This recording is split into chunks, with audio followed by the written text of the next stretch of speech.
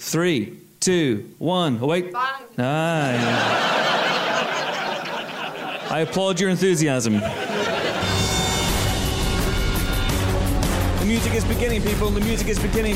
Look at that. Come on, sit down, because the music's beginning. We're really excited because any second now, we're going to say 3, 2, 1, go for go! On the Empire Podcast this week, we're live in Liverpool!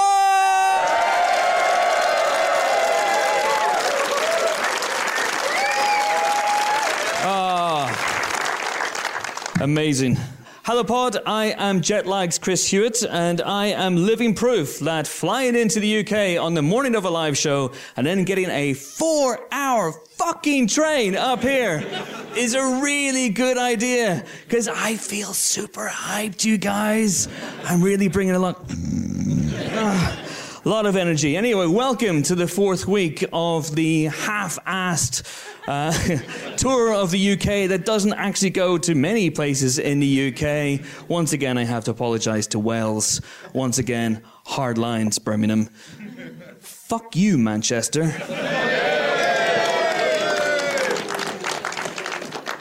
Know your audience. That's what I always say. Anyway, this week we are in one of the greatest cities on earth, and that is a fact. Liverpool. Very excited. My spiritual home, not my actual home, but my spiritual home. This is, of course, the birthplace of the Beatles. You may have heard of them. 4 lovable lads from Liverpool who changed the world. What else? It is the home of the iconic movie, The 51st State. Anyone see that movie? I think I gave that movie 4 stars for Empire. I can't be sure. I was just swayed by a Liverpool shirt and went, yes, 4 stars, automatically. That's it. And it is, of course, home to 2 of the most iconic and historic football teams on the planet. My beloved Liverpool Football Club and Liverpool under-23s. Apologies to any Evertonians in the room. That is my last football reference this podcast, because this isn't a football podcast, you guys. This is a film podcast. If you want a podcast that rambles on about football, there's one down the road, apparently. They're here tonight as well, the Football Ramble. News to me. Anyway, we are loving the tour so far, but I have to say it is pretty grueling, pretty draining. We're 4 weeks in, and I am absolutely shattered. I am ready to have my coffin measured, if I'm completely honest with you. And, you know, I'm wondering now, 4 weeks in, I can see now how rock bands get through this stuff.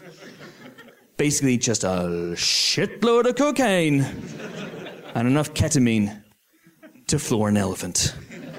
But no such luck for us, no such rock and roll excess for me and my colleagues of such lethal cunning, 2 of whom I'm joined by today. We would have been joined by a 3rd colleague of such lethal cunning, but sadly, they died on the way up here in what I can only describe as a tragic cocaine and ketamine overdose. R.I.P. Ben Travis. It's always the quiet ones.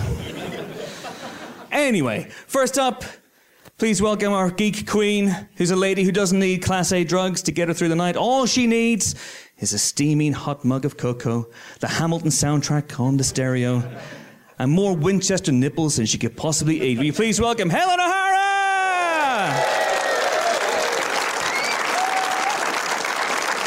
Hello. Yeah. Love those nipples. I should qualify that statement. Whoa. Hey, Jar. Hey, Jar. Oh, my God. Finally is a man who doesn't need an artificial high. All he needs is to crush his enemies, see them driven before them, and hear the lamentations of the women. Oh, and of course, a West Wing box set. And I'm not making this up. As I wrote that intro on the train today, I glanced to my right, and what was he doing? He was watching the fucking West Wing.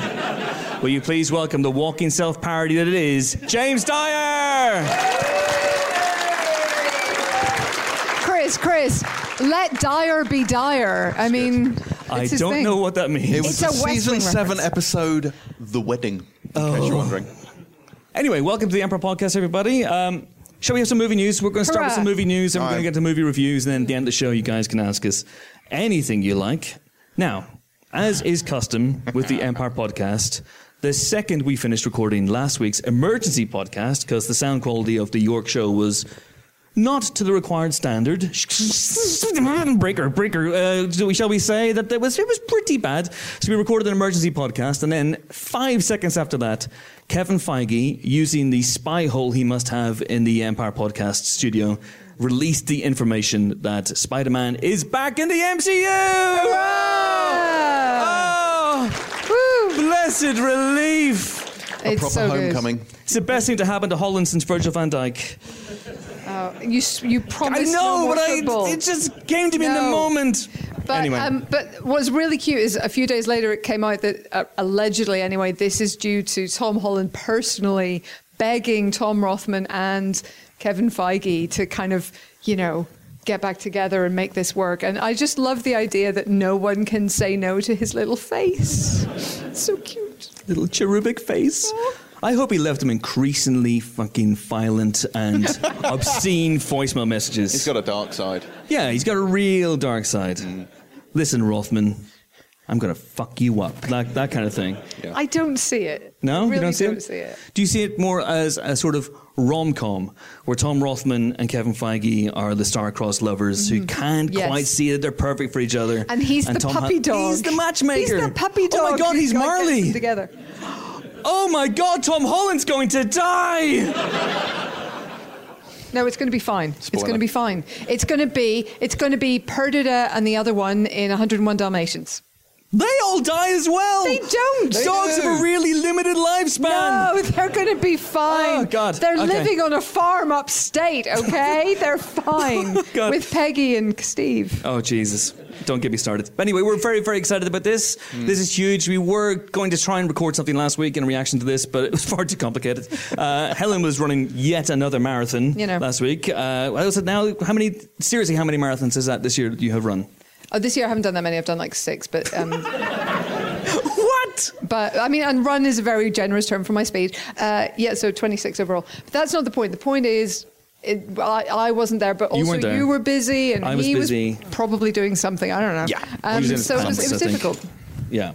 So let's talk about it now, because we are genuinely glad to see that this has been resolved. So glad. Yeah. This made me so sad that this wasn't going to happen. It really did, and it probably more than it should, given that I'm an adult human, but he's so charming. I love that character, and I love that they're not only going to do another Spider-Man, and Watts is not only going to direct it, but also he's going to appear in whatever the next crossover. He's going to appear in another one. They haven't said it's a crossover. He's going to appear in another MCU movie as well. So we will see him again as Spider-Man at least twice. Indeed, at least twice. So the terms of the agreement, I love talking financial terms and Please inside read out from the stuff. contract. No, but it's so he's going to appear in a third Spider-Man movie, which is great because the last one ended on a bit of a cliffhanger. Don't know if you guys saw Far From Home, but I'm going to spoil it, obviously. And he's coming back for the third one in that. And hey, Helen, do you remember I texted you a few months ago saying I dreamt last night that they have made a Spider-Man movie in secret and they're going to release it in July 2020. You did text me that, I was just a year out. Ooh, spooky. So this is coming out in July 2021, which makes it the first year, 2021, to have 4 Marvel movies. In other words, oh, yes, please. Hog heaven for me. Oh, it's release date porn. Oh, it is. It really is. I love release date porn. And just generally porn, if I'm honest with you. But very excited about this. And there's going to be another MCU movie. But Kevin Feige also said in his press statement, his press release, that Spider-Man is the only superhero who has the power to cross universes. So I think they're setting up the idea that he's going to basically save the Venomverse and make it good. Some kind of, I don't know, into the multiverse kind of a thing. I'm just spitballing here. It's an entirely original idea that no one's done before, but I think it could work. That's the only thing I think would have made Spider-Verse better if Tom Holland had turned up like full Dick Van Dyke and Julie Andrews in Mary Poppins and just been a really awkwardly photographed human against a cartoon background. I would have loved to have seen that. That would have been fantastic. But there is speculation that this may be in the works, and Helen will explain why, that because of Madam Web. Madam Web, yeah. So there's apparently a Madam Web spin-off being talked about. Has anybody come across this? I have no idea what that is. Can anyone explain who she is, please? She's a Spider-Man character, a Spider-Man universe character, who has... She doesn't technically have Spidey powers, but what she does have are she's an elderly lady with serious health problems, stay with me, who is hooked up to a very elaborate sort of life support machine that looks like a spider web. And she's also a precog. Is this on the NHS? I mean, not anymore if the Tories get their way. But that's the political. Got a bit political there.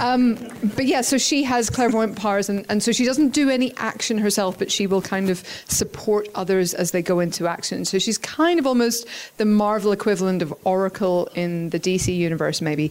But it's an interesting character, and it's interesting that this would be the one that they go to, really. And they have the writers of Morbius on it, which is intriguing. So presumably there's a plan to kind of somehow tie it into that leg, if you will, of the 8-legged Spider-Man universe. Why not? Sure. It's interesting. Isn't it? It is interesting because I think we're all human. We've all made assumptions about Morbius, but we made assumptions about Venom, and that made like $800 million worldwide. Yes, but our assumptions were proved correct, ultimately. And I'm hopeful that the fact that they have hired the writers of Morbius, and I think it is, I haven't got the names, but it's Jeff Morbius and his good friend Keith Morbius are the writers of that movie. The fact that they have hired them again indicates either that they're A, cheap, or B, good. And Morbius has turned out well. And it's Christmas Eve, so let's assume it's good.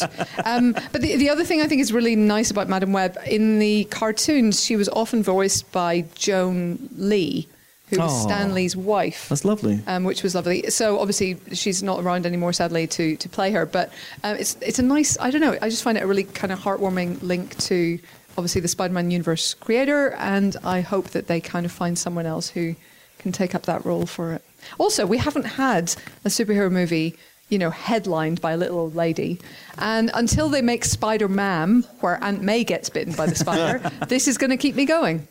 Well, Helen, as you know, the title of Ant-Man and the Wasp applies not just to Paul Rudd and Evangeline Lilly, but also to Michael Douglas and Michelle Pfeiffer. You could make that argument. I, of course, think that the film really belongs to Sonny Birch. The magnificent Walter Goggles, everybody. Would you genuinely call Michelle Pfeiffer a little old lady? Next news story. Just wanted to take a look here and see what we got. Oh, should we stick with Tom Holland? Yay! Because it's who's excited about the Uncharted movie? All right, Christmas moving on. Eve, people, come on, Christmas Eve. Moving on. Woo! It's hard to get excited, isn't it? You know why it's hard? Generally for you, yes, it is. I mean, look, I was about to say I love the Uncharted games as much as the next person. That's just not true. I'm one of the few people who actually doesn't really enjoy the games. But I like Nolan North's performance as Nathan Drake. And the idea of having a young Nathan Drake, you don't know what I'm talking about, do you? No, I don't play games. I played the FIFA. Hang on, you played at least one Uncharted, I'm sure. I know, Nick lent me Uncharted. I played it for 10 minutes. Yes. I died. Right. This is the standard with all movies. This is why I like FIFA, you can't die. I'd find a way. I would find a way, yeah. They just kicked his head off. What the hell is that about? But I played it for 10 minutes, lost it, didn't give it back to Nick. He got really angry with me, and then lent me Uncharted 2. So that's how that works. That's true friendship. Yeah, it really is. I don't hate the player. I hate the game. Not just that game. I don't hate all games. I just don't play any games. But I am aware of Uncharted as a sort of Indiana Jones, Lara Croft-esque thing that should apparently star Nathan Fillion 10 years ago. Yes, that's what I believe is the situation. But the reason it's maybe hard to get excited about this one is because we've been hearing about this Uncharted movie for 65 million years. It's been in production longer than Jurassic Park. So I don't know how... And Tom Holland is great. I can't say anything bad about him. No. It's just young Nathan Drake. I'm not really feeling it. Will he have the half tuck, though? That's really the question. I don't know what that is. What is that? That was a half tuck. Is that like the French tuck on Queer Eye? So Nathan Drake pioneered the half tuck. Does everyone know what this is? Does anyone know what this is? Anyone at all? No. It's really just me. Okay, fine. So he wears his top half tucked in. So it's half of it's tucked in, the other half is out, and that is the half tuck. Like a shirt, so half the shirt. And it's a look. And they're saying that this fictional gentleman created this look. Well, he's made this look quite popular in games. I feel like every schoolboy ever would disagree with you. I mean, that's fair. That's fair. But Nathan Drake, does have a half tuck. Explains. But anyway, we've kind of skirted around the actual news of this, which is that Travis Knight will be directing this film. So that in itself is an exciting thing. That is a good thing, because Travis Knight did Bumblebee. Obviously, he came up through Leica Animation, who are great. And he's richer than God. If he, but also if he can make us interested in Bumblebee. I mean, I know it didn't do brilliantly at the box office, but it should have done. It should have done, because charming. it's by far and away the best Transformers movie. So I think that film should have revitalised that franchise. Because Bumblebee for me was as a Transformers film I always wanted to see, with the kind of little Gen 1 Transformers. It was all very familiar, and it wasn't Bayhem. Yes, thank you, Helen. It wasn't like with the crazy Bayhem and things blowing up and stuff. And I love the fact that Travis Knight, just as a kind of little fuck you to Michael Bay, there's a car crash in it where someone's fender gets ever so slightly dinged, and it's like it's not cars flying everywhere, explosions and people dying. It's just like, oh, we're going to need to call the insurance. That's a direct line on the phone, and I really like that. Harvey Keitel going, oh God, not again! Please, someone end my suffering, please. Him and Kevin Bacon.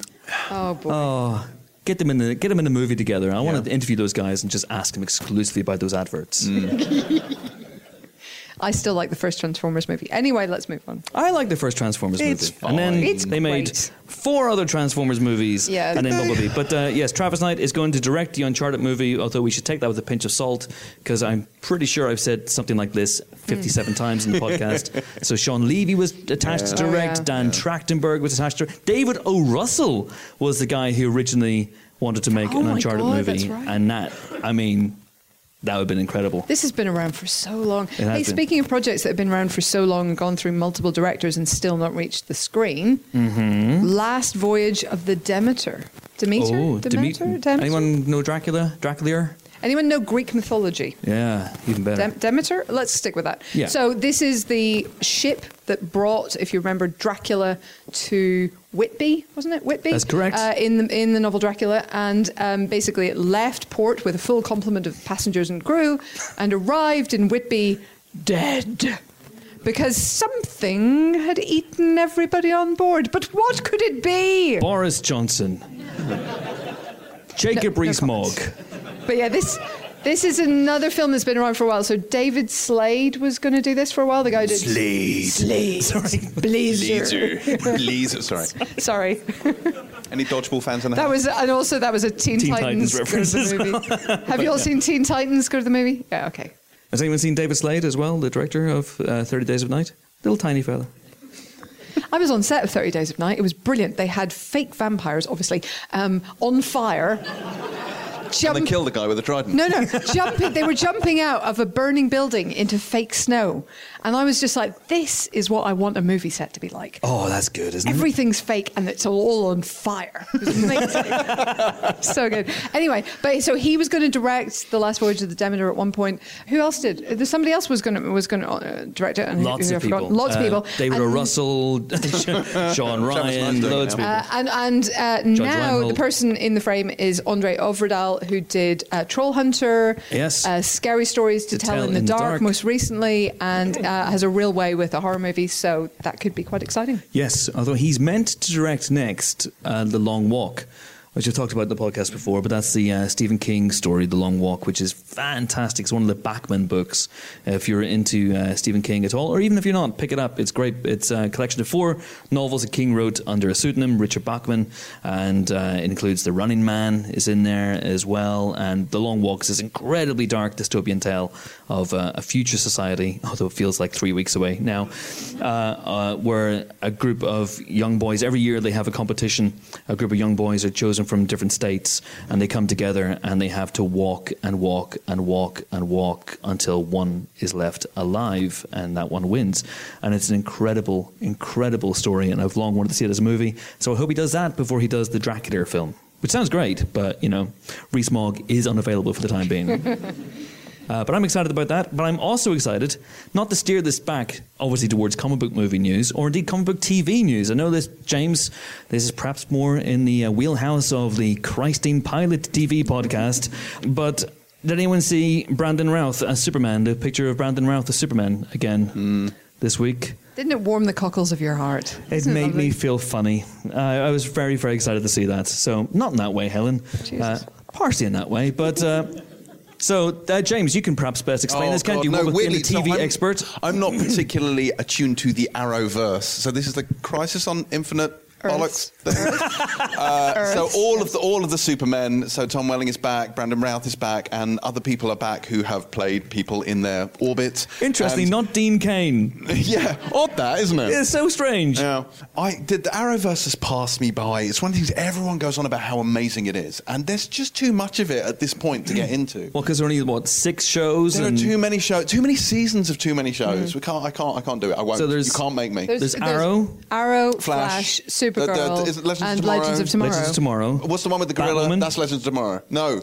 What's the one with the gorilla? The time-traveling gorilla? Legends of Tomorrow. That's the Legends one. of Tomorrow. We discussed this recently, where there's a character called Gorilla Grodd, yes, who travels back in time to kill young Barack Obama. Yeah. And there's also an episode where they go back in time and they meet George Lucas as he's making Star Wars. And it's an absolutely batshit insane TV show. I've only seen a few episodes, but it's great. King Shark has turned up, I think, in Flash. So, you know, they're going for it, man, in a way that the DC films maybe haven't so far. So, fair play. I get confused because Gotham isn't part of this. No. And Swamp Thing, rest in peace, is also or was not part of it. But then Supergirl wasn't a part and then became a part. So, you know, in an infinite so confusing. Earth, this is my Crisis Crisis on Infinite Earth. I don't understand what the fuck is going on. Confused you will be, because John Constantine was in the show Hellblazer, which was completely unconnected, but then the same actor, Matt Ryan, now plays John Constantine on Legends of Tomorrow. Yep. And just to confuse things even more, Brandon Routh, who I think we can all agree the Superman Returns was a little bit spotty. 5 not in a stars, Super Empire. Ted kind of way.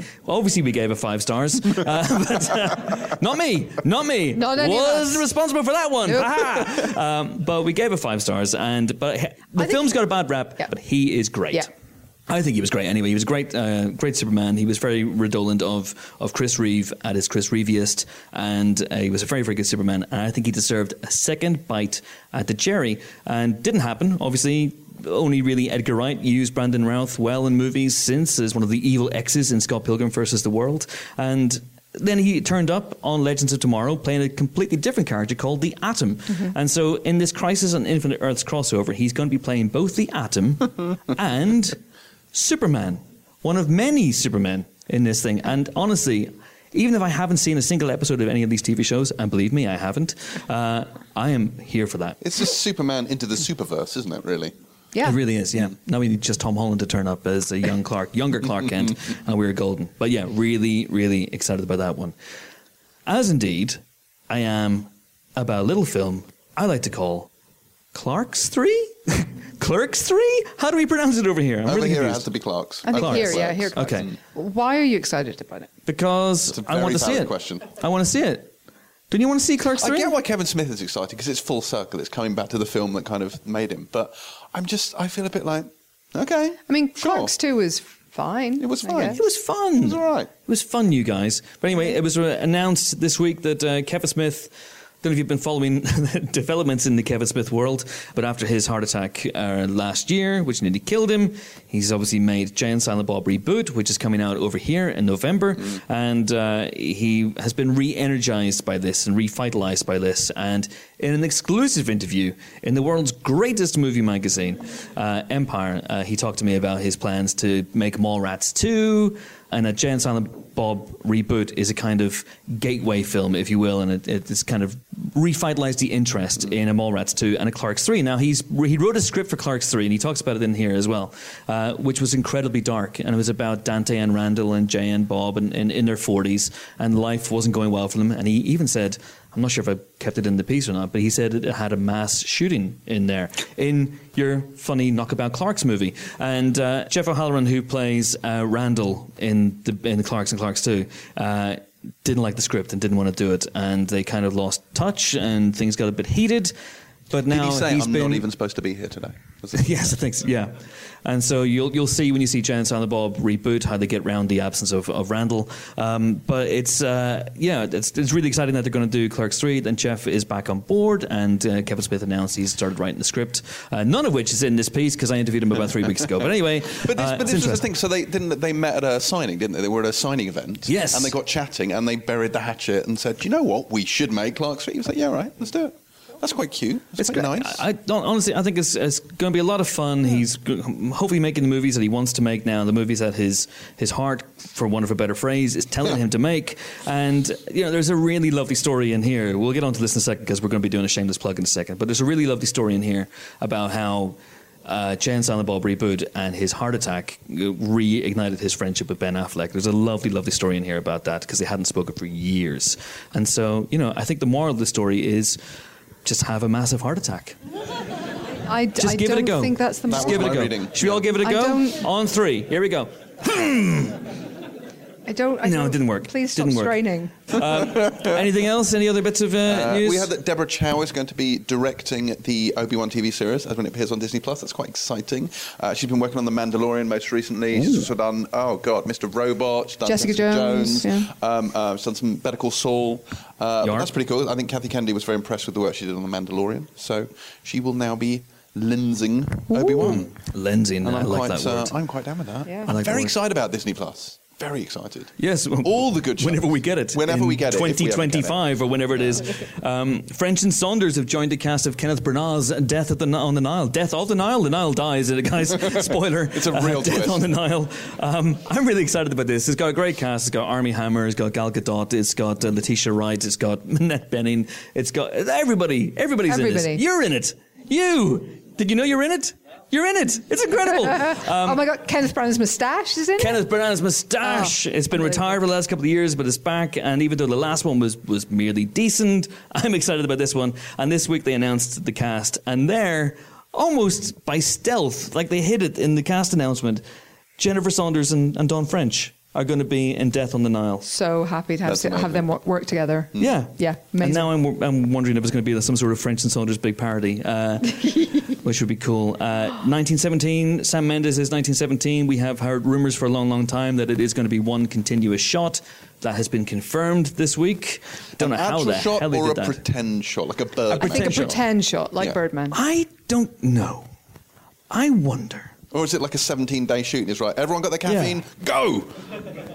Yeah, we got it on day 3, but we decided to shoot for another 3 months, just in case. I'm really excited about that. But I'm really, really excited, you guys, about the new issue of Empire Magazine. Oh, yes! Muted applause and hollers. It is time. It is out. When's it out? Today? It's out today. It's out today, and all good and evil newsagents. I'm just going to run through it really, really quickly because I've got something very, very exciting to announce that we have a copy of this for everybody in the audience. No? Do we? No, we don't. Literally we not don't. True. We're not Oprah. We're not made of money. We don't even have that copy because that's literally my copy of the Okay. magazine. But someone can have it. We will be giving this copy around, starting with you, and if you just pass it around the audience and just see a page you like, remember it, and then go to the newsagent and buy the rest, that'd be great. So, just very, very quickly, it is a fantastic issue. What's on the cover? James, you massive Star Wars hack. It's Revenge of the Awakened Jedi. It's the new Star Wars film. That's the subscribers cover, actually, which is a lovely, lovely, lovely piece of artwork by Paul Schiffer, which I love, and I'm going to put it on my wall and frame and work. Are you? Yeah. Do you frame stuff? I've got the Thanos subscribers cover on my wall at home. That's gorgeous. I'm not a nerd at all. But yeah, no, I'm going to do that. I don't have anything of Empire on my walls. No, but you. I mean, it's You're pretty. terrible. After the last live podcast we did, I stayed in Chris's spare room / sex dungeon, and it's a sort of a shrine to nerddom.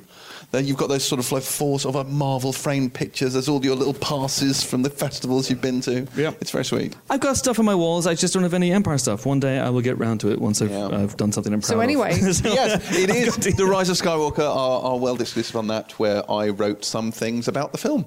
Great. Is the feature more or less vague than that? It's fine. No, it's totally fine. No, I spoke to Chris Terry, I spoke to J.J. Abrams and Kathleen Kennedy, and we talked about all sorts of things from what they did with Carrie Fisher in it, you know, the kind of questions that led to the screenplay, the sort of things, the 2 things that they thought about. There were 2 things. This actually isn't in the piece because I genuinely ran out of words. So I'm going to say this is Does it finish mid-sentence? I was going to put it in there. So I was talking to Chris Terry about this. I said, what did you where did it come from? Because when Rian Johnson wrote The Last Jedi, the question in his head was, who is Luke Skywalker? That was the question that he used to kind of kickstart the whole storyline, whether you love it or hate it. And with this one, the 2 questions that they worked with were, 1, who is Rey, but who is she really? Like that was question number one. And question number two, and he said, was how strong is the Force? Oh, see, these are the questions that keep me awake at night. That was something they wanted to explore in this film. Like, what is the Force actually capable of? So there might be some crazy shit in the film. See, my question's, how tasty are Ewoks? I want to see that explored. You are a monster. In a future film. That may turn up later. Wow. But yeah, no, it seems very exciting. I'm over the moon about this film. I think it's been very good. All right, so you can kill any enthusiasm you have for that film by reading James's feature, and but it's a fantastic world exclusive, and we also have, let's see what do we have. So Kevin Smith talking about Jen Silent Bob reboot, as I said already. I wrote that, but please don't let that put you off.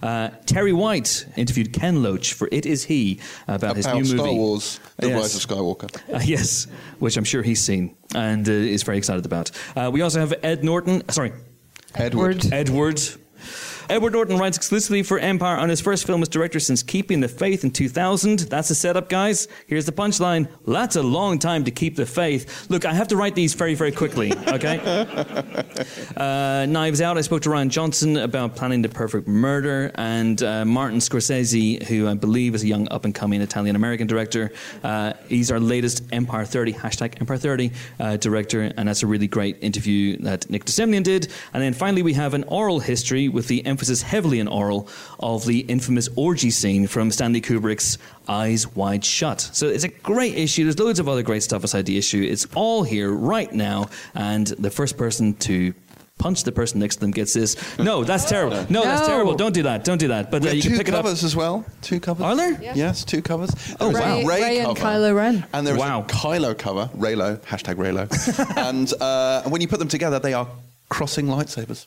That's not a sex thing. They're literally crossing lightsabers. Crossing the streams. It's very exciting. That's very exciting. The Reylos were out in force actually when we did this. It was quite unexpected, to be honest. We put a quote from the piece about how they're going to further explore that relationship, because JJ talks. I'm just going to ruin the whole fucking feature for you now.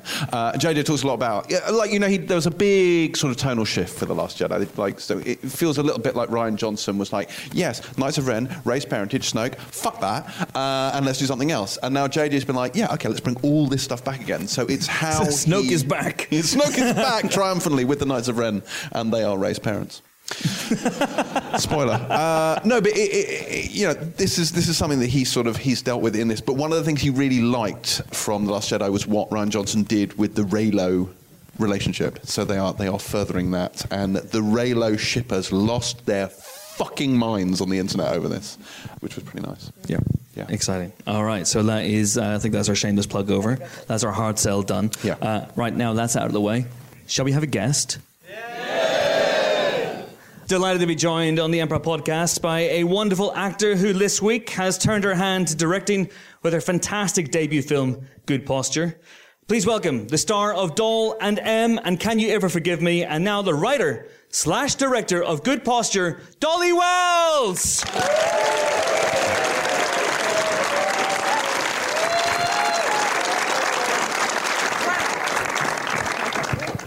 Dolly, thank you so much for coming all this way from London. All. So very, very excited to have you here. Good posture. Yes. I was just remarking on your posture. It is excellent. And of course, this is your debut film as well. It is fantastic. Has this been a long time in the making, this movie? Have you long had pretensions of directing? Is this something that you wanted to do for a while? I directed at school when I was 14. I directed a play called Noises Off by Michael Frayn. Oh, amazing. But then I met him with, my dad was a writer and a satirist, and he introduced me to him once, and then he said, this is my daughter, she directed Noises Off, but only 2 of the 3 acts, and then she walked away. And I was like, so mean. And it was only because at school you were only allowed to direct a certain amount of time that you were allowed to do your play or whatever. But so I think I probably have always wanted to direct, but this came in a way where, so there's a guy called Jamie Adams who's directed lots of improvised films, and I've been in quite a few of them, and yes. 2 years ago or 3 years ago, he said he started asking some of the actors that had been in his films if they wanted to direct, or if they had a story they wanted to tell. And I just went, no, I just felt too scared. And then I did a play to sort of justify why I wasn't doing it off Broadway. And the girl that played my daughter was Grace Lillian. Who's the star of the film? Yeah, who's the star of the film. So that was a sort of serendipitous thing to happen. And then the next year he asked me again and said, I don't think you'll be asked. I don't think Maggie Monteith, who put up the money, will offer you, if you say no again, I don't think you'll get a chance to. And so then I was like, okay, fine. And then I had a very short time. I wrote it I had about 6 weeks to write it, and I shot it we shot it in 12 days. We had one extra day. Wow. 13 days. So the whole thing was sort of a whirlwind. So I think if it had been, I think it just sort of didn't give me the time to really think about whether I was going to fuck it up or not. I don't know if you can swear. I have. You did not fuck it up. Okay, thanks. That is absolutely there. For that. So can you tell people what good posture is and set the scene for them? It's it's always awful to say coming of age because you'll just switch off, but it is it's about a young woman, a sort of slightly entitled, lost but really charming young woman who breaks up with her boyfriend in the first scene, and he deposits her at these friends of her parents that she's going to stay with, but it's just on the other side of the road. I mean, it's about sort of that far away. And it's the relationship that builds between her and the reclusive writer, this woman that Emily Mortimer plays called Julia Price. And it's just this sort of, it's just quite a small, because I knew that I had such a short time and a very small budget. I wrote it's quite a small story, but hopefully affecting. I don't know. But so it's just about these two women's friendship, or sort of antagonistic relationship that they make in this house. And Grace is, I'm not going to say anymore because then you won't want to watch it. I watched this last night with my parents, and my mum thought that Lillian was awful at the beginning. She thought she was you. No, I'm a delight. But she thought Lillian was awful, and by the end she'd completely. I mean, I don't know if this is a spoiler, but she'd won her over, and she'd kind of, come through. So it's a real progress for her, and I think a real learning curve, isn't it? Also, she's so charming. I think you can't.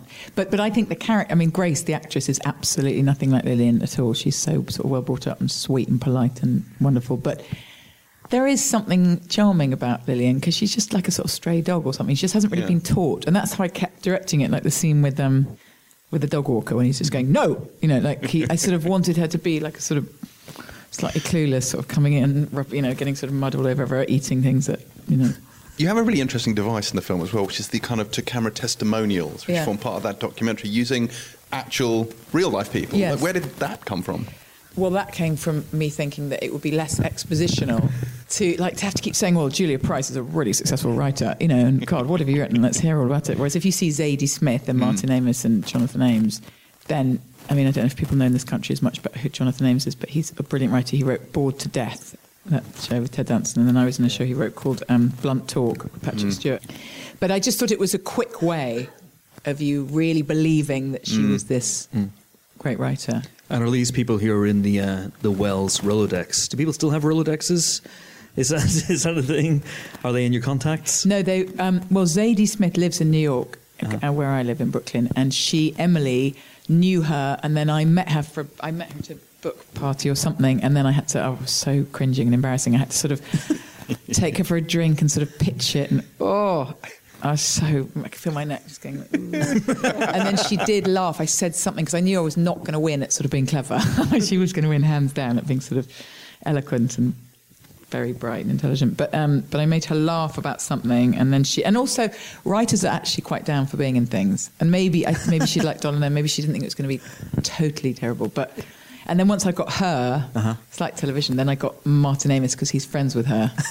And I think he acted as a child and was I heard was sort of quite keen to do it again. He's so good in it, I think. Yeah. And how did you get Emily Mortimer for this movie? Have you met her before? That was really tough. Really, really tough. Well, funnily enough, I mean, she is my best friend. That's no secret. And we've been friends since we were about 4. We've been best friends since we were about 20.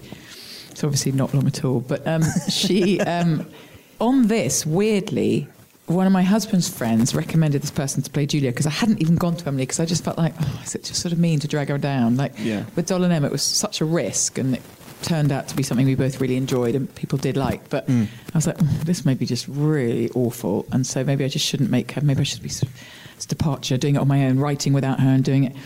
And then there was this woman that I got recommended, and I was like, to play Julia Price? I don't know about that. And then I had to send, they said, send her Doll and Emma. And I never heard back from this woman. They were saying, maybe she only likes films, not television. And I was like, this is so irritating. Why have I been forced to send something to somebody that I didn't even think was right, and now she's not getting back, and I was telling Emily about it, and she was like, I'd do it. And I was like, would you really do it? And she went, of course, however big, however small, I'd definitely do it. And she was Julia Price. I mean, that's who I knew could play Julia Price, and I wanted to, but I didn't want her to feel that she had to. So that also just made it feel so reassuring. I just felt like, okay, I've got sort of somebody sort of got my back, and if it's terrible, she'll be able to say, it doesn't matter, who cares? So what was the most surprising thing about the directing process as opposed to all the stuff you've done before? Was there anything that was like, I did not think this would be like that? Yes. Funnily enough, my respect for actors. I didn't think... I mean, I knew that... But I've always been slightly sort of like, oh, I'm an actor, but sort of I'm not that cringy. I'm sort of... I mean, there's something about acting when you start it, and then... I mean, it's an incredible job, and people that are great at acting, but I had some sort of thing about it when I started years and years ago. And then just from doing it all the time, you meet actors that are great and things, but I didn't have the respect. Suddenly making a film in 12 days and just watching these people just giving you their all, like really just every performance, really listening to you, really trying, really just committed, would carry on late and late into the night. It just felt really exciting watching them on the monitor, just like, oh my God, they're all so good. And they're just doing it. And, it's like conducting or something. They're doing what you ask. And I thought there was something really moving about that. Technically, there is just so much to learn. But the only thing I'm quite good at is I don't have very much pride. So I didn't pretend. Right. I wasn't like, so I think you need to put a 50 on the, I didn't know. So it was like, the language that I was using was not technical at all. It was like, I need to feel a bit more in this moment, or I need... and then you'd be, and I had a brilliant DP called Ryan Edelstein, who was very collaborative and unpatronising and excited. Beautifully shot. It's really good. It feels really intimate. Yeah, it does. Well, also we used anamorphic lenses, which was terrifying. It's the first time for him, and I was, when you first watched the assembly, I was just like, oh my God, help. Because if somebody walks past a gate or something, it goes like a computer game, and the people on the sides of the frame. But it was definitely a great thing to have done, I think, because the room that you see so much of the time, Lillian's room, is so small that you can then have all the walls, you can see everything. But I've forgotten what the question was. that was the answer. And I've got to ask about some of your past work as well. Can you ever forgive me for asking about your past work? But also I wanted to... Ask me about my future work. I'll just tell you all about it. That's an incredible film. I thought it was such a great film. I felt really lucky to be part of that. And Melissa, I was so nervous because it was also... I was just thinking, just don't laugh every time she speaks, because it's just going to be so pathetic. And don't, and it was also when she was doing that Sean Spicer stuff. I just thought she was doing that at the weekend while she was filming. And no way. It was so funny that she was sort of coming after the weekend. You try not to be too sort of excited about admitting that you'd watched it 64 times. But she was really, really good to work with. I think she's brilliant when she's being funny and when she's playing straight. And Mari Heller, I think, is a fantastic director. I'd really enjoyed Dyer of a Teenage Girl. Yeah. And it was really fun. It was fun shooting in New York. I thought everything was good. Like the costumes were so good. That was about just putting the costume on. I was like, oh my God, I'm like 50% here with the hair and the scrunchie and the glasses and the. But yeah, it was a really lovely thing to be part of, and also just to see a film which is such a relief, where there's like a woman in her 50s who isn't either incredibly beautiful or really successful. To tell a story where it's like, artists don't suddenly stop being artists at like 26 if they haven't made $1 million or something. Like, why can't we still see the story about this woman who can't pay her rent and is cross and drunk and cantankerous? So and also it was so great that it was such a success, because I think people were thinking, people are going to sympathise with her, but you so do. Yeah. I think she's brilliant. She's fantastic. Yeah. And is New York? I mean, you said you live in New York, and obviously the Good Posture is set in New York. So how long has that been part of your life? I moved 6 years ago. Okay. It feels a little bit confusing currently, just because this year, I'm not allowed to say what it is that I shot, I don't think, but I've shot something for 5.5 months, from like February to August. I went home for a minute and then come back here for a month. So I sort of feel a bit like I live here right now. But yeah, I moved 6 years ago. My husband's American. He wanted to go home. We'd been together for... been together 23 years now, but he'd been at art school and I'd been at drama school, and then it was like, I can't keep saying, look over there, look, London School.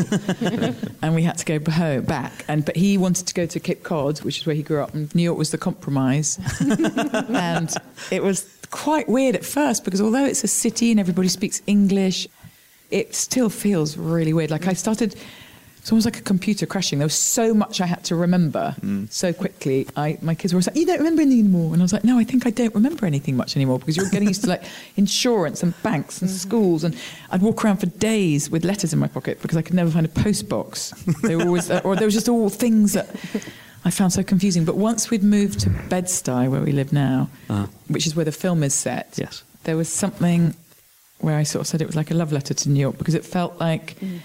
Creatively, it was really exciting. It almost took sort of, 30 years off me or something. It was like I felt quite naive and young because I was looking at this place that I didn't know. So if I'd been making it in Kilburn or Willesden or I don't know where, I can't really imagine how I would have done it. But in New York, it all still felt so...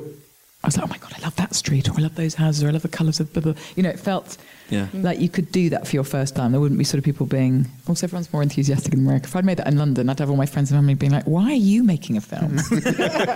Who gave you money to make a film? You never said you wanted to direct. You know what I mean? Whereas there, everyone's like, my God, this is so great. Yeah. Although there were 4... It's quite rough, the neighbourhood that I live in, and there were 4 guys that had started drinking at about 10 in the morning, and by about 4 and they still were drinking. And we didn't have enough budget or time. They just kept shouting, go back to Hollywood, go. You could just hear it. Listen to my accent.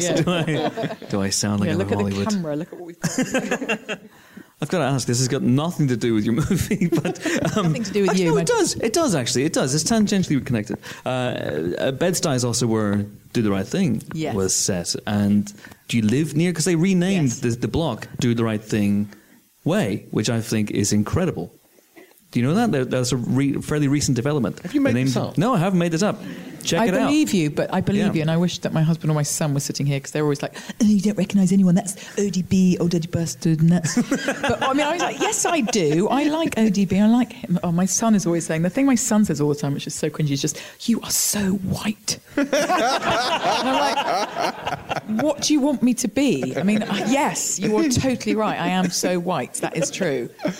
And you're pretty white as well, but anyway, less than me, apparently. But I've got to ask as well, go let you go in a second, Dolly, because you literally have a train to catch. But Doll and M, I loved that show. That was a lot of fun. And again, was that something that, you were talking about, you got one writer on board and suddenly all the other writers, you could Sadie Smith, suddenly Jonathan Ames, and so many great celebrities playing themselves in that show. That was just, looking back on it, that was just... And we're hopefully, we are writing something now, another thing, but that was just like a sort of, you're always I'm too spoilt or scared to realise when something's happening that it's really exciting, because I've got that sort of thing of being a bit teenage, being like, whatever, it's probably going to go wrong and who cares, and being sort of nervous. But that was so exciting because it was, Emily and I had been writing for about 10 years, writing this film that just... It was basically just an excuse to sort of be together when our kids are small. It's like, I have to go and stay with Emily and write. I really don't want to go and leave you with the kids, but got to. And that never happened. But then Doll and M happened really quickly, and it really made us laugh. Because she was like, she's only 3 months older than me, but she left drama school, or she left Oxford and went straight into acting, whereas I left Manchester and then was like, what's a journalist, and went to drama school. I was just much later, much, much lazier. So I liked hearing all the things she was talking about, but I used to be like, God, imagine if I just sort of took your phone and found Ben Stiller's name or number and was just like, you're a fucking idiot, or something like. You were just like, you could do such terrible things, and it was to make us laugh that you could have a sort of weird dark that the assistant at the beginning would seem. Not that I'm saying she got Ben Stiller's name, that just came to my head, but that you, as the assistant, also that she seems like the underdog, so you're going to be on that person's side, and yet she becomes this sort of just awful freeloading, just terrible girl. But also we based it a bit on, we both loved All About Eve and The Servant. Oh yeah. And then we did start getting. I can remember we got. One was a cheat. One was Chloe Sevigny, who was my husband's friend from when they were teenagers. But after that. I mean, actually, lots of them were cheats because there were people that Emily had worked with, but not me. But then I would be like, imagine if we got Susan Sarandon. And you're like, we're never going to get Susan Sarandon. And then it's like, well, you've got 3 hours of Susan Sarandon. And it was all so exciting. I couldn't really believe it. It was really cool. And also because I think also, which if there's people, you've probably all made a million films and I'm the novice out of all of you. But what I would really recommend, which was such a cool thing, was that we just made something. Because then once you sent it to people, it's so much easier than sending a treatment or sending a... Because everything, it was a 20-minute, wasn't quite what turned into the pilot, but it was basically, so the tone, everything, so people, if they liked it and responded to it, they knew they did want to be in that thing. Whereas I find treatments or, pictures when you're like, it's like a mixture of whatever you think you're supposed to say, Fleabag, and, it just doesn't, you can't really picture it. Whereas if you make something and send it out to people, it's just so much easier to want to get involved. So what can you tell us about what's next? Obviously, there's something there that we can't... secret project And there's a secret thing. Name. Well, I think I'm allowed to say, I'm in Dracula. I think I'm allowed to say that. Oh, yeah. I am also, yeah. Yeah, I think so, yeah. Yeah, so I'm in Dracula, whatever. And then Emily and I are writing something, which is another show about us, well, not about us, but that we are in, which we're just finishing, and you'll have to take out and try and sell. And then I am gearing up. Someone just needs to give me a deadline, and then I'll write another film. Okay. Good posture too. Yeah. Even posterior, if that makes any sense. Dodgy posture. I've got to ask one last question about Dracula, or Dracula, as I often say. I'm really looking forward to that one. What can you say about that? What can we look forward to? What can we expect from that? Lots of fangs and blood and gore and stuff? Yes. God, it's so weird, because I've never been in anything where you're not allowed to say. I can say that... There's a Dracula. There's Dracula, and it's played by Claes Bang, who is in The Square. Is it Claes Bang? Yeah. I thought it was Clash Bang. Oh, that's a real shame. I've been going around saying this is the man with the best name in the world. It's Clash Bang. Oh, no. You've ruined everything. Oh, sorry. Well, you can meet him and call him Clash Bang. But we did used to say, ready for your Claes up. So there's, what do I say? Well, it's written by Mark Gatiss and... Oh, I just said Mark Gatiss' name wrong. Yeah. I don't know why I said that. I never say that. Anyway, and Stephen Moffat. So those... It's Moffat. Moffat. Anyway, so they have written something brilliant. And I can remember when I got the audition, there's that feeling of like, oh my God, this is really good. I remember my agent said, okay, you've been waiting to do something in England. Here is a barnstormer of an audition. And I was like, let's have a look. And I couldn't stop reading all 3 episodes. I mean, actually, no, I read we got sent the first 2 and then the third came later on. But I was really excited. And you will see, it is scary and horror-y, but it's also funny. And yeah, it's a little bit different from how you'd picture normal. Are you a Dracula? Can you, if I said it, I would just be inside. Imagine if I was like, okay, yes, so I'm Dracula. No. There you go. We got the big exclusives. I'm like a one-man Woodward and Bernstein. It's like just pull the exclusive out of people. Dolly, I cannot wait to see that. It's going to be absolutely amazing. We have to get you to your train. One last time, please give it up for the fantastic Dolly Wells, everybody.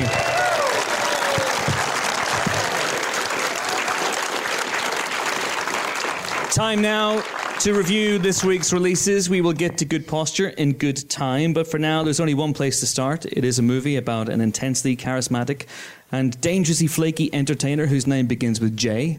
Yes, it's Judy, of course. And this is the story of Judy Garland, late in her life, played by Renée Zellweger. Now, because I was in the States...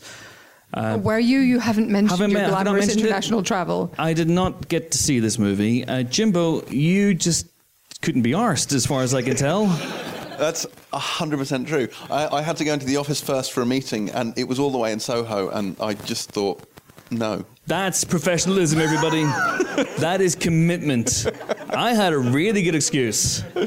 Helen. It was half an hour away. Yes, Helen is the only person here who has seen Judy, unless anyone here has seen it, in which case, please, by all means, come down and talk about it. Hell's bells. Yeah, thank God one of us is a professional. So this is kind of a comeback for Renée Zellweger, actually, who's been more or less absent from the big screen for quite some time now, but she really reminds us what we've been missing, I think, with this one, because it's a phenomenal performance. If you remember, of course, she starred in Chicago. We know she can sing, and she does sing the Judy Garland stuff. Remy Malek. So she gives the vocal performances as well, and deserves considerable credit for those, because these are not easy songs to sing. But it's basically about Judy Garland was essentially on her uppers. She was really, well, she was, but she was also in financial difficulties in the last few years of her life. You know, she'd been divorced several times. Her young children were often touring with her, but she was still kind of struggling to make ends meet with them. So as we join her in this film, she's had to drop them off with her ex-husband, who's played by Rufus Sewell. And she's essentially not given them back. And she's told, look, you can go and take this job in London, do this series of shows in London, and that will give you the money to fight for custody and to kind of set up a house again and to be with your children. So it's really high stakes for her. It's incredibly high stakes. She has to get these shows to work in order to get her kids back. So it's a very personal and touching story in many ways. The problem, of course, with all of this is that, you know, years of growing up in the studio system, and we see that in flashbacks to her days on set of The Wizard of Oz and everything, have left her a complete wreck. She didn't have a proper childhood. She was given all manner of drugs to control her weight, to control her energy, to control her life from a very, very young age. And that has just made her a disastrous human being, frankly, in adulthood. And Jessie Buckley's character is set to kind of manage her by the London impresario, played by Michael Gambon, who has brought her over. But I mean, it's an impossible job, you know. So it's this kind of real push and pull within mostly Garland herself. She's desperately trying to be a professional, desperately trying to do this work, and yet is kind of consistently sabotaged by her own demons, really. Drink, drugs, everything, you name it. So as a performance, I think it's stunning. I think she is amazing, Renee Zellweger. She really gets under the skin. You know, she's very unvain. You know, this is Garland looking her worst, quite frankly, and also looking her best, and also reminding us what a great star she could be. Really running the gamut. The film can be a little bit more on the nose. The film is sometimes a bit seen it all before biopics. And it's particularly hard, I think, with biopics about people who struggled with drugs, because there are common themes. You know, there's a reason that Walk Hard, the Dewey Cox story, kind of killed the musical biopic for, 10, 15 years, because they all hit the same beats, and this one does too. And there are also some very cheesy moments, but there are also some moments that ring incredibly true. She's very, very kind to some fans of hers in London, particularly a gay couple who at that point still would have been criminalised and would have been, you know, just hugely discriminated against. And she just treats them with such humanity and such warmth and such love. And it's a really wonderful scene. So there are moments that are just great. And then there are moments where you're like, oh, come on, we've seen this a million times, you know. But what keeps you watching the whole way through is really Zellweger's performance. So do you think she's going to be in contention for an Oscar? Do you think she'll win the Oscar? Do you think that the Academy realised the horrendous mistake they made with Rami Malek? And I honestly, I feel that they're desperate not to do it again, no matter how good the performance is. This is why I don't think Taron Egerton's got a chance of being nominated for his much, much better performance in Rocketman. And I've got a sneaky suspicion here, I'm reading lots of Oscar prognostication at the moment, to say that she's going to be maybe nominated but not winning. Yeah, I think she'll be nominated. I haven't seen all the likely contenders yet, so I don't know if she'll win. But I would be very surprised if she doesn't get a nomination. And frankly, if she doesn't, then it's been a great year for roles for women. Indeed, so we gave this 3 stars. 3 stars, thank God, because I didn't know. 3 stars then. I literally just looked at it. Oh, good. Oh, we have a magazine here. This is great, wasn't it?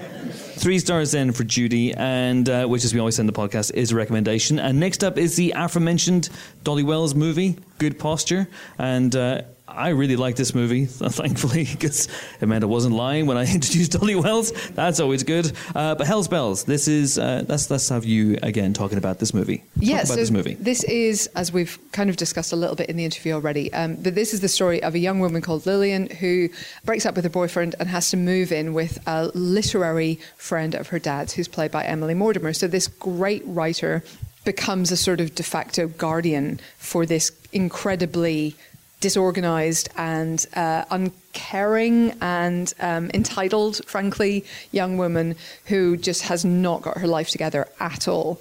And it's a little bit of a strange relationship story where they communicate through notes that Mortimer's character leaves in Lillian's journal, and they have this weird sort of almost pen pal relationship, but it's a slightly antagonistic relationship at first. You know, she refers to her as the entitled oaf who's living in her house, you know, and Lillian calls her Miss Havisham, doesn't she? Yeah. So, you know, there's a little bit of a kind of weird dynamic between them.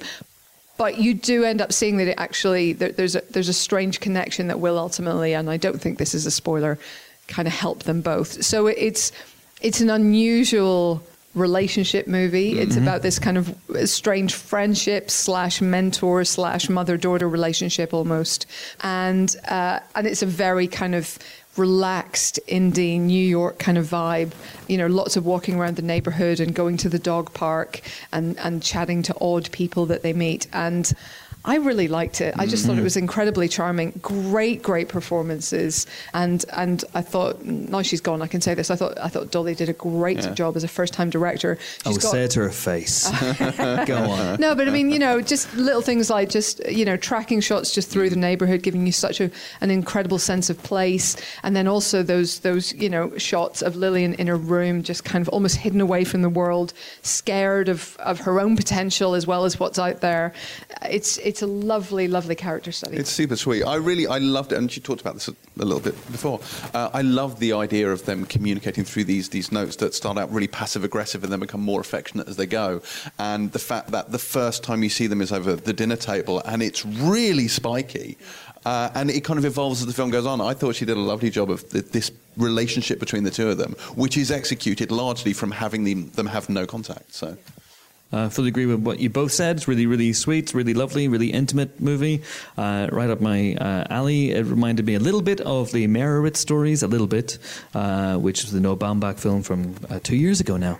It's just a lovely little movie, and I don't mean little in a disparaging way. It's just a really nice, well-acted film, and it's 91 minutes long. Yeah. And as with last week's guest, Craig Roberts, whose Eternal Beauty is 93 minutes long, I applaud this new trend in directors because I'm very busy, guys, and I've got to make time to watch Avengers Endgame. Again. So we gave this one 3 stars, but I think you can probably tell from all of us that we would probably lob an extra star in this direction. Feel free to do so as well if you fancy that. All right, I think that's pretty much it for the week's movie reviews, isn't it? Isn't there one more? I thought we had 3. Is there one more? I thought we had 3. One more. Let me see. Joker, shit, yes, Joker. So this is the Todd Phillips movie, the seemingly one-off origin story of the clown prince of crime, starring everyone's favourite interviewee, Joaquin Phoenix, as your problematic fave, the Joker. And it's quite a hot-button film, and as Todd Phillips said this week, it is proof that you can't be funny in this woke culture. Yeah. What do we make of this one? Jimbo. Nice one. Well, he proved it with this film, I think, a little bit. Yeah, so Hollywood funny man Todd Phillips, famous for films such as Road Trip and Old School and the Hangover trilogy, has made this depressing, nihilistic romp. Is it really? Yeah, so not controversial at all. So this does take, it is, I would say, inspired by The Killing Joke. It's not based on The Killing Joke. It's not an adaptation of any real origin story of the Joker other than taking the fact that he's an aspiring stand-up comedian from that. And he's kind of designed it from the ground up just around the concept of this character. So Joaquin Phoenix plays a guy called Arthur Fleck, who is a kind of professional clown, sad sack, sort of social outcast type person, and he has an unspecified mental illness which manifests itself as uncontrollable pathological laughter. And he, as the sort of film goes on, becomes increasingly disaffected. He is fired. He is attacked. He has a pretty bad time. And then, as one does, he taps into his inner sociopathic clown and goes a bit berserk. Now, this film has divided people quite a lot on how it depicts him and how it sympathises with him. So it can be seen as an apology for that character, and it definitely wants you to empathise with him as a human. I think the idea is that while he's an awful human, not all humans are 100% awful, so he tries to draw out the humanity in Fleck and in this sort of proto-Joker character. But I think the thing you can't get away from is it's a super-villain origin story, which is kind of why it didn't bother me in that place. Like, I don't think your sympathy goes to a certain point. I think they try and push you and push you and push you. Like, you're with him up until a point, and it pushes you further and further and further until the point where you have to let go. And you have to say, do you know what? He is a villain. You're not supposed to like him. He's the protagonist. He's not the hero. And I really like this as a character study of this man and of Joker. I think if you're too wedded to the DC mythology and you're trying to fit it into stuff, you'll go insane. It doesn't fit into anything. It doesn't bridge anything. It's not connected to anything. And so trying to slot it into that world won't work. I mean, Phillips originally kind of pitched this as the beginning of something I think he called DC Black, didn't he? Which was the idea of taking these characters and doing dark character studies on them. Whether or not that will ever happen, I don't think it will, but whether or not that will happen, we'll have to wait and see. But Phoenix is fantastic in this role. He really is. It's an extraordinary performance. It's beautifully shot. There's some wonderful, wonderful grace notes in this.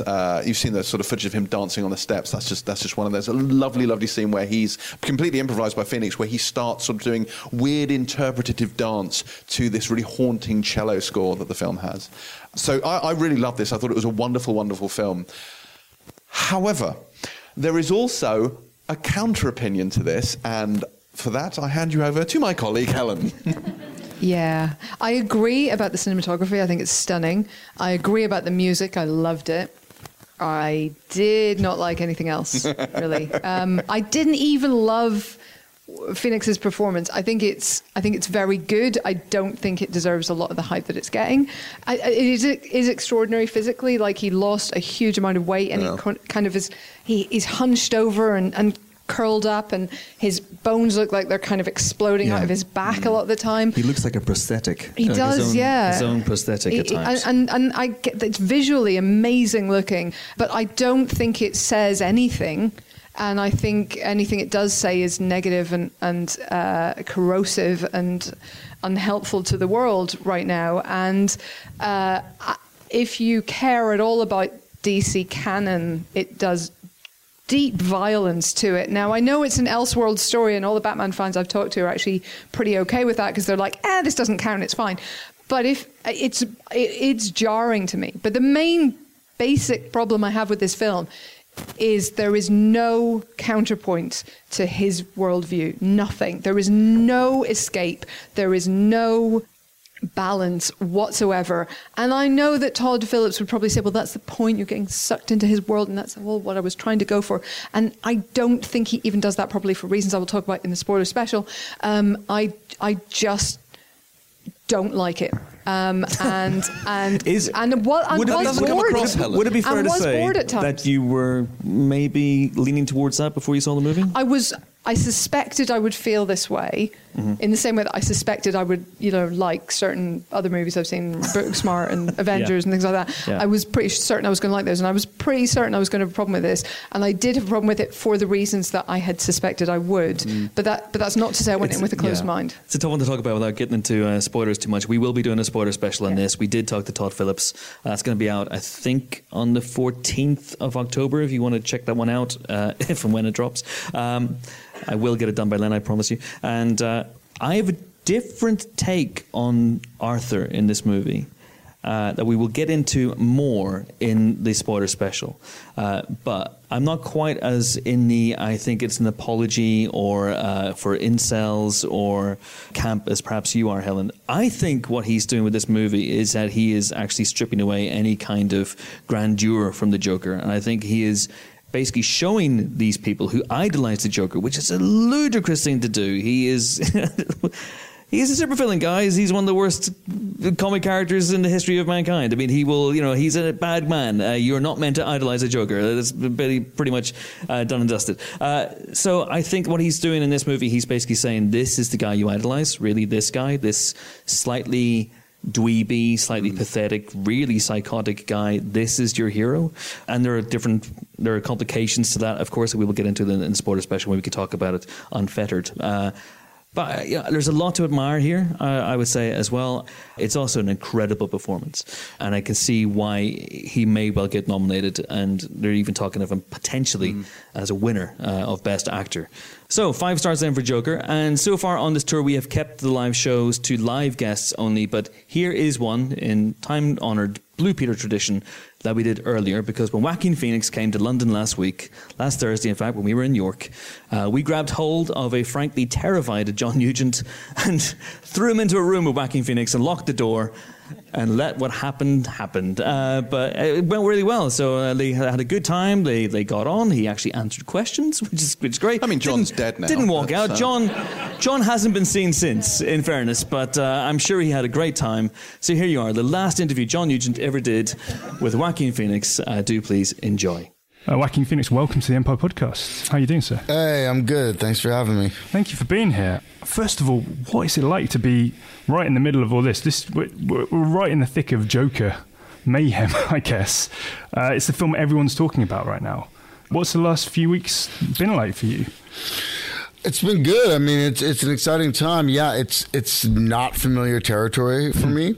I'm very comfortable making movies that has a limited audience, and I've been very fortunate to continue to have the opportunity to make movies, even though the movies that I've made don't have so much of an impact. Yeah, it's I guess it's an exciting time. To be honest, for me, you know, we've had like 2 weeks of traveling and doing press, and you're flying to different countries, and it's very exciting to meet people from different countries and see kind of what their reaction to the film is. But mostly you're just exhausted. Yeah. And I don't read reviews or entertainment news. So, you know, the only feedback I get is when I'm in a room talking to journalists. But yeah, it's been fun. What's your like coping mechanism? What do you do to like switch off from all of this madness? I don't think you have the time to do that. You know, the way this schedule is, I mean, you have very little time on your own. So you're primarily going to a premiere and doing interviews. So there's really not the opportunity to switch off. Yeah. Well, we'll try and make this as painless as possible. Let's start from the beginning. When you sort of first signed on, what's your reaction to this script, which is such an unusual script for a comic book movie? Really complicated feelings towards the character. You know, I vacillate between feeling sympathy for him and being revolted by his behavior, and I wasn't sure what was true. I mean, there were so many scenes that seemed just absurd to me. I thought, this can't be true. This couldn't have really happened. But I think I like that. I like that I didn't know. It was a character that felt like it was always surprising me. I thought it was interesting to approach this character that's so iconic, and it always talks about it as looking through it as in the most realistic lens as possible, and I like that, you know, answering the questions of why he has the laugh that he has, or why his face is painted white and the green hair. Kind of answering those questions, I thought it was a really interesting and smart way to approach those things. Yeah, Todd Phillips, the director, talked a lot about how he found it liberating to write the scripts without any sort of rules from the comic book universe. Did you find it liberating as an actor just to sort of kind of go nuts and just explore it on your own terms? Yeah, I mean, to be honest, I think that's how you have to approach every character. There's always people that have an expectation of the role, even if it's the writer and the director and the producer. I think there's always a point where you have to own it and say, this is mine and this is my interpretation. I've had to do that before, you know, in movies. I played Johnny Cash, and it's very much there's a period of time where you feel that expectation and you're nervous and you want to satisfy people, and at some point you realize that's the wrong approach. I have to find what it is for me, and that's it. But you know, this was an enjoyable process to be able to discover things, to have the time to discover things that weren't necessarily on the page. It's such a physical role. It's such a physical performance. You know, you talked a little bit about the weight loss. There's a lot of running. There's also a lot of dancing. I mean, what were the sort of physical challenges of it? Did you find it challenging? I guess challenging, but it seemed to reciprocate so much, like whatever we put into it. So it became energizing. So a little scene was after the subway. I don't want to give anything away, but after this subway sequence, he goes into this bathroom, and I've talked a lot about the dance and how we discovered that. But there was something that felt so exciting when we made that discovery, but we still weren't sure. I mean, 2 days later, I was talking to Todd, I said, what the fuck was that scene? Is that going to make any sense? Like, it seems like it's such a strange way to kind of convey the character's transformation, and yet that's what it was, and that's what the scene is written. I think we felt like didn't really capture what it was that Arthur was experiencing. And so we just figured out this other way of approaching it, but we weren't sure, man. I was like, this might be too much. I don't know. I don't know if this is going to make any sense. Maybe this feels ridiculous. Are we doing like fucking interpretive dance in the middle of a Joker movie? So it was exciting to feel like we were playing in this area that was where we weren't certain of whether it was going to work or not. And there's something that feels, I don't know, it's inspiring and exciting when you work that way. Yeah, it's really interesting reading how you work with Todd. Like, I read that you guys would speak for hours night after night. Just sort of, what did you discuss during those conversations? It would be about the previous week's work or month's work, whatever it was. We would go all the way back, everything we shot, we would talk about, and then we talk about the upcoming week and figure out just talk about the possibilities of what those scenes could be. I mean, we did that a lot. There was certainly a period, I think the last month, maybe it's a reaction to knowing like you're coming to an end and we've shot all these scenes. And so you almost start painting yourself into a corner. The more that you work, it's like, oh, well, we've really defined this aspect of the character. So I think, oftentimes for me, I would go home and I don't normally do this. I've never watched dailies or the Monitor, but Todd really got me into watching the Monitor. And after I did that, I said, I think I should look at dailies. And so I'd watch those and we would discuss kind of like the takes that we thought worked. And then we'd just talk about the upcoming scenes. It was constant, but certainly the last month, I think I always like showing up early to set. But the last month we were there 2 hours before call. Wow. And every night we spoke. I mean, every fucking night. And I think there were a couple of times where I think he was just like, I don't even want to hear your voice anymore. He was so sick of me. But no, he was always available. And we would just talk endlessly. Yeah. And that sort of intense collaboration, I mean, does that bring you very close together? Do you feel like you've got like a sort of a bond there? Yeah, for sure. I mean, he's a great guy and he had such a willingness and a desire to put everything that he had into this movie. And, he's basically Arthur and Joker to me.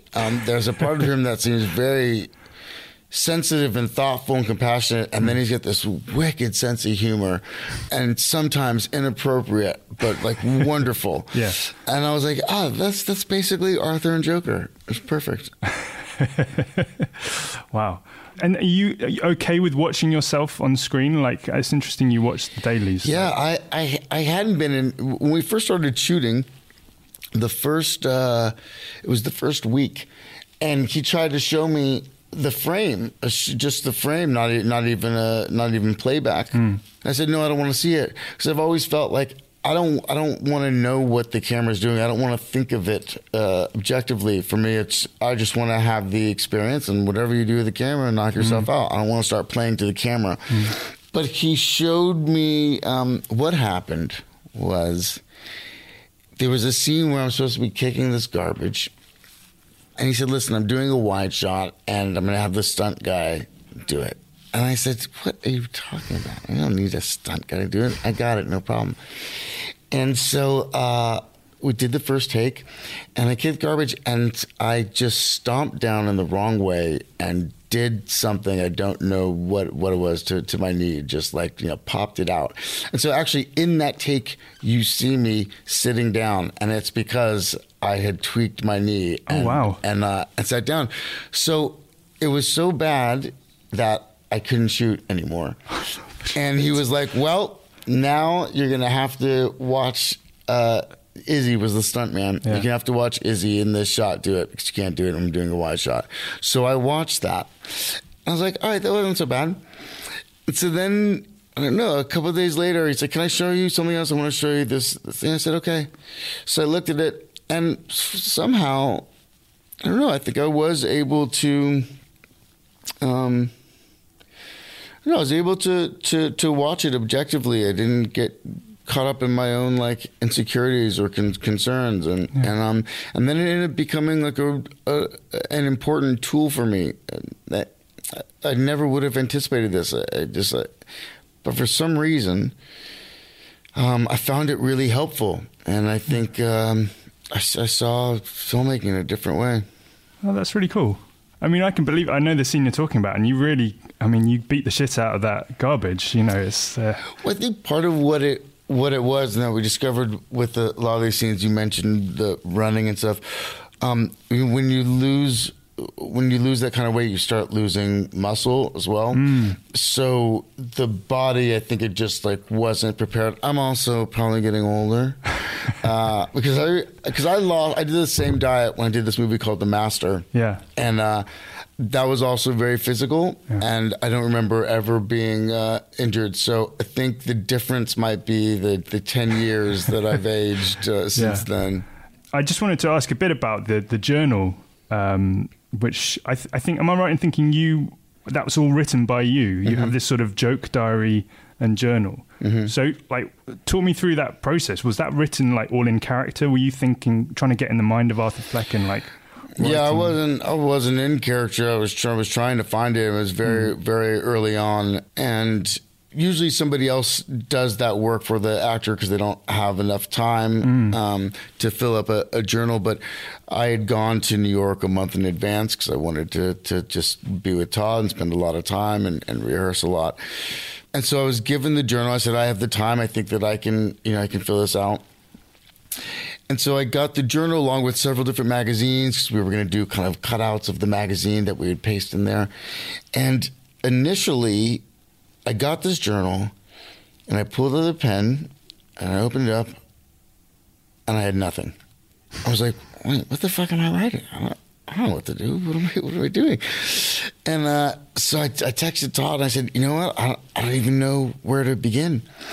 And he said, let me send over something. And so Tim and Scott Silver had sent over this story that they imagined was something that he might have kind of like written about. So I started writing that out, and it just, for whatever reason, it opened up something in me, and then I just, every day I just would fill the journal up, and I have a lot of really stupid bad jokes, and so it was perfect for the character. Okay. And so I wrote those down. But then I remember Todd had sent me a photograph of the steps that I take to get home. And I remember looking at that, and I didn't have the opportunity to go to that location until we were actually shooting. But seeing the image of it was really powerful. And I remember that I just wrote step after step after step after step. And I filled like 3 pages with step after step. And something about doing that fucks you up. I can imagine, yeah. I don't... it's like Jack Nicholson in The Shining sort of thing. Yeah, exactly. Yeah. Can you remember any of the jokes you wrote in there? Were there any classics like you want to share? No. You sure? No. That's just for the journal and you. Yeah. Fair enough. I just wanted to ask briefly, you pick so many interesting roles in your work. We work with really interesting directors like Paul Thomas Anderson and Lynn Ramsey and now Todd Phillips. Like, how do you choose a role? Like, what's your criteria? Do you have like specific criteria, or is it more sort of on instincts? Honestly, it's very simple. It's just the filmmaker. It's really that simple. Yeah. The difference between like a good actor and a great actor is a great director. It's simple. So yeah, that's what I look for. I mean, more than the budget or whether it's studio or independent or what the genre is, none of those things matter as much as who the filmmaker is. And sometimes it's just So it's just whether you like the person or not, whether you feel like, oh, I can spend 3 months with them, and you know, we have a similar kind of idea of what this could be. But yeah, it's always the filmmaker. And I guess if you're spending every waking moment like you were with Todd, then you kind of want to get on with someone like that, right? Yeah, for sure. Yeah. I mean, I've been in situations where you didn't really get on with somebody, and it's awful. Yeah, I can imagine. Yeah. Joaquin, thank you so much for your time. Thank you. Great to talk to you. Cheers. All right, so that was Joaquin Phoenix, and now it is time to round off the show in the time-honored tradition of the live shows with an audience Q&A. If you have anything, and why the hell would you? But if you have anything you want to ask these three giggling idiots in front of you, then put up your hands, and I'm going to take up this microphone, and you're going to have to come to me because it's a wired microphone, and I can only stretch so far. So there we go. So if you come down here, and sort of like a Comic-Con style, form an orderly queue. Or a disorderly queue. That's don't take a leaf out of the Joker's book, and hopefully there'll be more than three of you. That's good. Excellent. All right, okay, I'm coming over now. Hello. How are you? I'm okay. I was worried. I was a bit keen then. I was at the front of the queue. Tossing people out of the way, you were kicking people in the face. It's all good. What's your name? Robin. Okay, you must like the Joker then. So, what is your question? With Dolly talking earlier about Can You Ever Forgive Me? Mm-hmm. And Richard E. Grant famously does not imbibe, but is excellent at playing under the influence. I was wondering, because I'm teetotal as half the Empire podcast is, what some of your favourite performances of under the influence actors would be? Of drunkenness. Oh, that's a good one. Or highness or anything. That's a great one. That is a good one. I've got one right off the top of my head. Peter O'Toole, you're in my favourite year. I'm not sure how much he was acting, but in fairness, yes, he did imbibe. He did imbibe a little bit. Yes. Even now, I think he's imbibing somehow. So he plays. This is based on on Errol Flynn, actually. So he plays a very louche matinee idol called Alan Swan, and I believe it was also based on the experiences of young Mel Brooks. So young Mel Brooks in like 1940, 1950 or something like that found himself as an intern, and one day he was basically given Errol Flynn to look after, and Errol Flynn was a hellraiser par excellence, and what happened was just madness. And so this film portrays that, but changes the names to protect the innocent or the guilty. And so you have Mark Lynn Baker, who, if anyone remembers, cousin Larry from Perfect Strangers, and also who stars in the Noises Off movie. It's all coming full circle. All coming full circle. So he plays effectively young Mel Brooks, and Peter O'Toole is this great, like I say, louche guy who's got loads of alcohol running through his veins, and it's really, really fun, really, really funny. And there's a moment. Bit of a problematic moment now, obviously, but there's a moment where drunkenly Alan Swan bursts into the ladies' toilets to have a slash, and there are two old biddies in there who are stunned by his presence, and shall I say, he's got his lad out, shall I? Let's just do that. And one old lady goes, "Sir, this is for ladies." And he looks down and he goes, "Madam, so is this. But I have to run a little water through it now and then." That's one of the best lines from that film. It's fantastic. So there you go. My favourite year, Peter O'Toole. There you go. That's my answer. Guys. Thanks, Chris. I was going to say Brad Pitt in True Romance, given that we opened it up beyond alcohol. Oh, yeah. Again, I don't know how much method acting was going on. I don't want to speculate. But that is superb high acting. I believe, I don't know. Don't do drugs, kids. I would say I like Anthony Michael Hall's Breakfast Club, but more than that, he's drunk in Weird Science. When he's playing with Bill Paxton's face and just falling there. That, I love that. I think it's genius.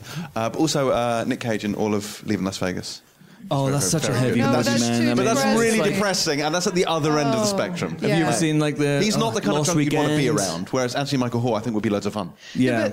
Right, so my own problem with Anthony Michael Hall is the Breakfast Club. First of all, that's a sentence that should never come out of anyone's mouth. I'm sorry, but I hate the high acting in the Breakfast Club because they all sit around and smoke pot and then they go mad and run around the library. Do you remember that? And I'm like, what was that? An odd strain? Like, was it laced with something? Like, since when is that the reaction that everybody has? It's like they were on ecstasy or something. I don't know. Don't do drugs, kids. Don't do drugs. It always struck me as bizarre. It really genuinely is my least favourite scene in the Breakfast Club.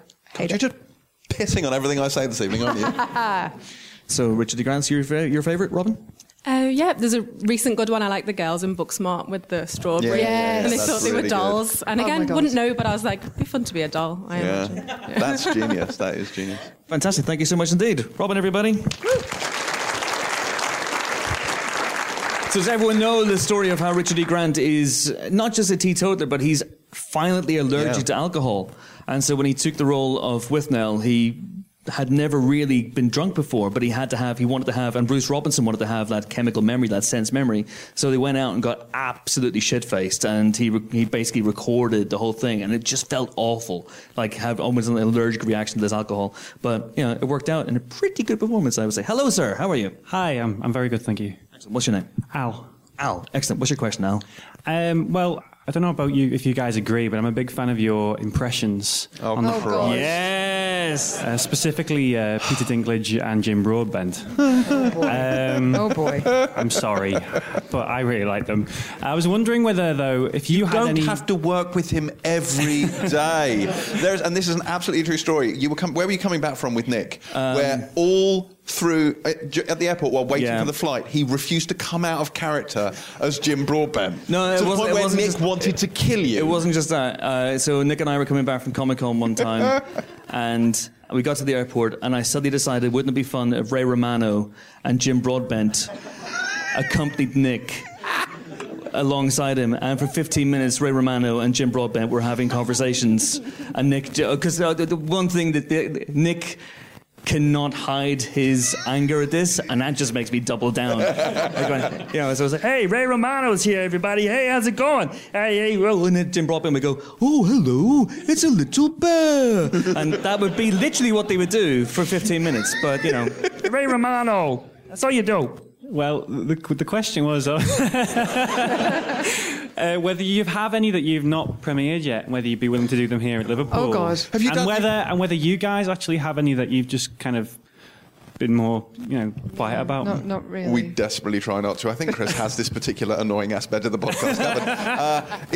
I think Chris's capering as Danny Boyle is often a favourite of John Nugent's in The Office, because it doesn't just come with the voice. There's a particular physicality to it, which often involves you sort of like dancing around behind him while he's trying to write. Yeah, so I do niche impressions. They evolve beyond the boundaries of the person who spawned them. They do, and they bear no resemblance to the person they're meant to be. But Danny Boyle, I play him as a capering imp. He's a man who's really enthusiastic about everything. Hi, everybody, I'm Danny Boyle. I'm really excited to be here. I love it. I love film. I absolutely love it. So what I'll do is I'll go up to John. I'll get round him and I'll get right up to his face and go, hey, John, I love movies. Absolutely love them. They're great. I love Ewan McGregor, apart from that moment where we fell out. I didn't love that. Didn't love that at all. So that's Danny Boyle. He capers. He jumps around like a little imp, a little Corchester. That's Danny Boyle. That's what he does. Don't applaud him. Don't applaud. Don't encourage me. But thank you very much. Cheers, Al. Thank you. Hello, sir. Hello. What's your name? It's Darren. Darren. Excellent. What's your question, Darren? My wife is not a movie fan. I've struggled for years. Is she here? No, she's not. Yeah. But she asked me to ask you this question. So she grew up in the 80s. She loves Steve Martin, Gene Wilder comedies, things like that. What would you say is the modern day equivalent so I can get her back into watching films? Oh. Modern day Gene Wilder, modern day Steve Martin. Holy shit. Ooh. Has she seen all the Steve Martin, Gene Wilder movies from the 80s? Because just watch those. They're really good. There's a book called Wild and Crazy Guys. Totally right. You should read that. I don't feel like we've got comedy stars right now who do that kind of, not the same shtick, but who have a shtick and do a shtick in every film. Like, it doesn't really happen. So we have great comedies, I think, and obviously Booksmart, I mentioned already, like, I think is one of the great comedies this year and really any year. But it's not, there isn't a hook in the same way that they kind of had almost personae that they played. And I don't know Will Ferrell, I don't know who does that. It's really tough. It's really tough because, like, Seth Rogen is someone who'll make a comedy every year or so. Yeah.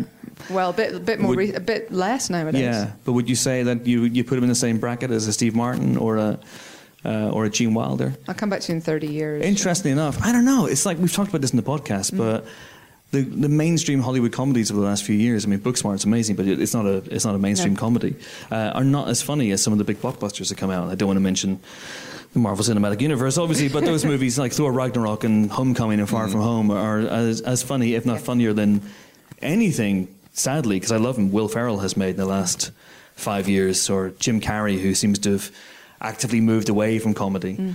Interesting enough, I feel that sometimes Ryan Reynolds is the great untapped comedy star. A very funny guy. Genuinely one of the 3 funniest people I've ever met. He is so whip smart. And he's funny off the cuff. Like James is fourth. That's all coming out of him. That's fair. He has a shtick as well. You know, so that's a good answer.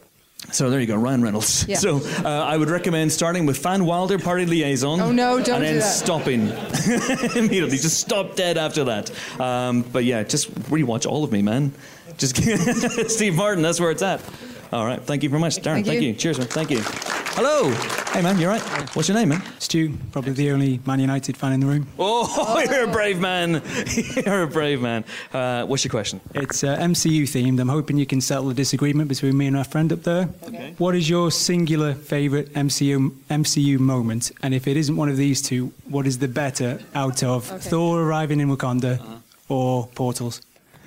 It's Portals. Portals. I've said this in the podcast before. Portals isn't just the greatest moment in Avengers Endgame. It's not just the greatest moment in the MCU. It's the greatest moment in my life. And I think, with a possible exception of Istanbul, but I think it is also the greatest moment in human achievement. All of human history. It comes so close. So for me, like, the greatest moment was when Cap gets Mjolnir. Yes, that's the greatest moment. And that was like the best moment ever. And then the Portals thing happened. I'm like, no, this is the best moment ever. But that you know, when Mjolnir comes back into his hand like that, it's really hard, it turns out. It's really difficult to scream and clap and cry at the same time. But you gave it a good old go. I did. I managed all 3, I think. I don't know. I was out of my body for a minute, but that was incredible. So, yeah, that might be my favourite. Yeah. I was trying to think, like, could I be cool and think of something from, like, Winter Soldier? But no, honestly, it's probably that. Also a massive fan of the snap. And not just because Thanos is awesome, but just the fact that it happens and then you watch it roll out and you see all these characters and you're like, what the fuck? And then the fucking film ends. Yeah, it is awesome. But yeah, sorry for the really, really predictable answer for Portals. There you go. Thanks very much. Good luck. Last question. Hello, sir. How are you? I'm good, thank you. I'm Craig. Excellent. Craig, what's your question? My question is about sort of working at Empire, and how does it feel, or how does it affect you when you build up a film over a few issues, and you perhaps do cast and crew interviews, and then you put the film on the cover of the magazine, and the film comes out and it's shit? Yeah. No. We don't know what you're talking about.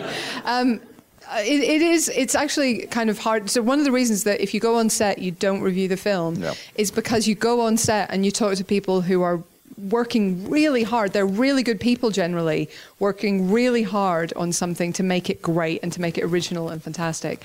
And you hope for the best for them, and you get really quite invested in their success. So that's why we don't let you do the review if you've done the set visit, because you're kind of you're almost willing it to be good. You know, you're just like, please let it be good. And sometimes it isn't.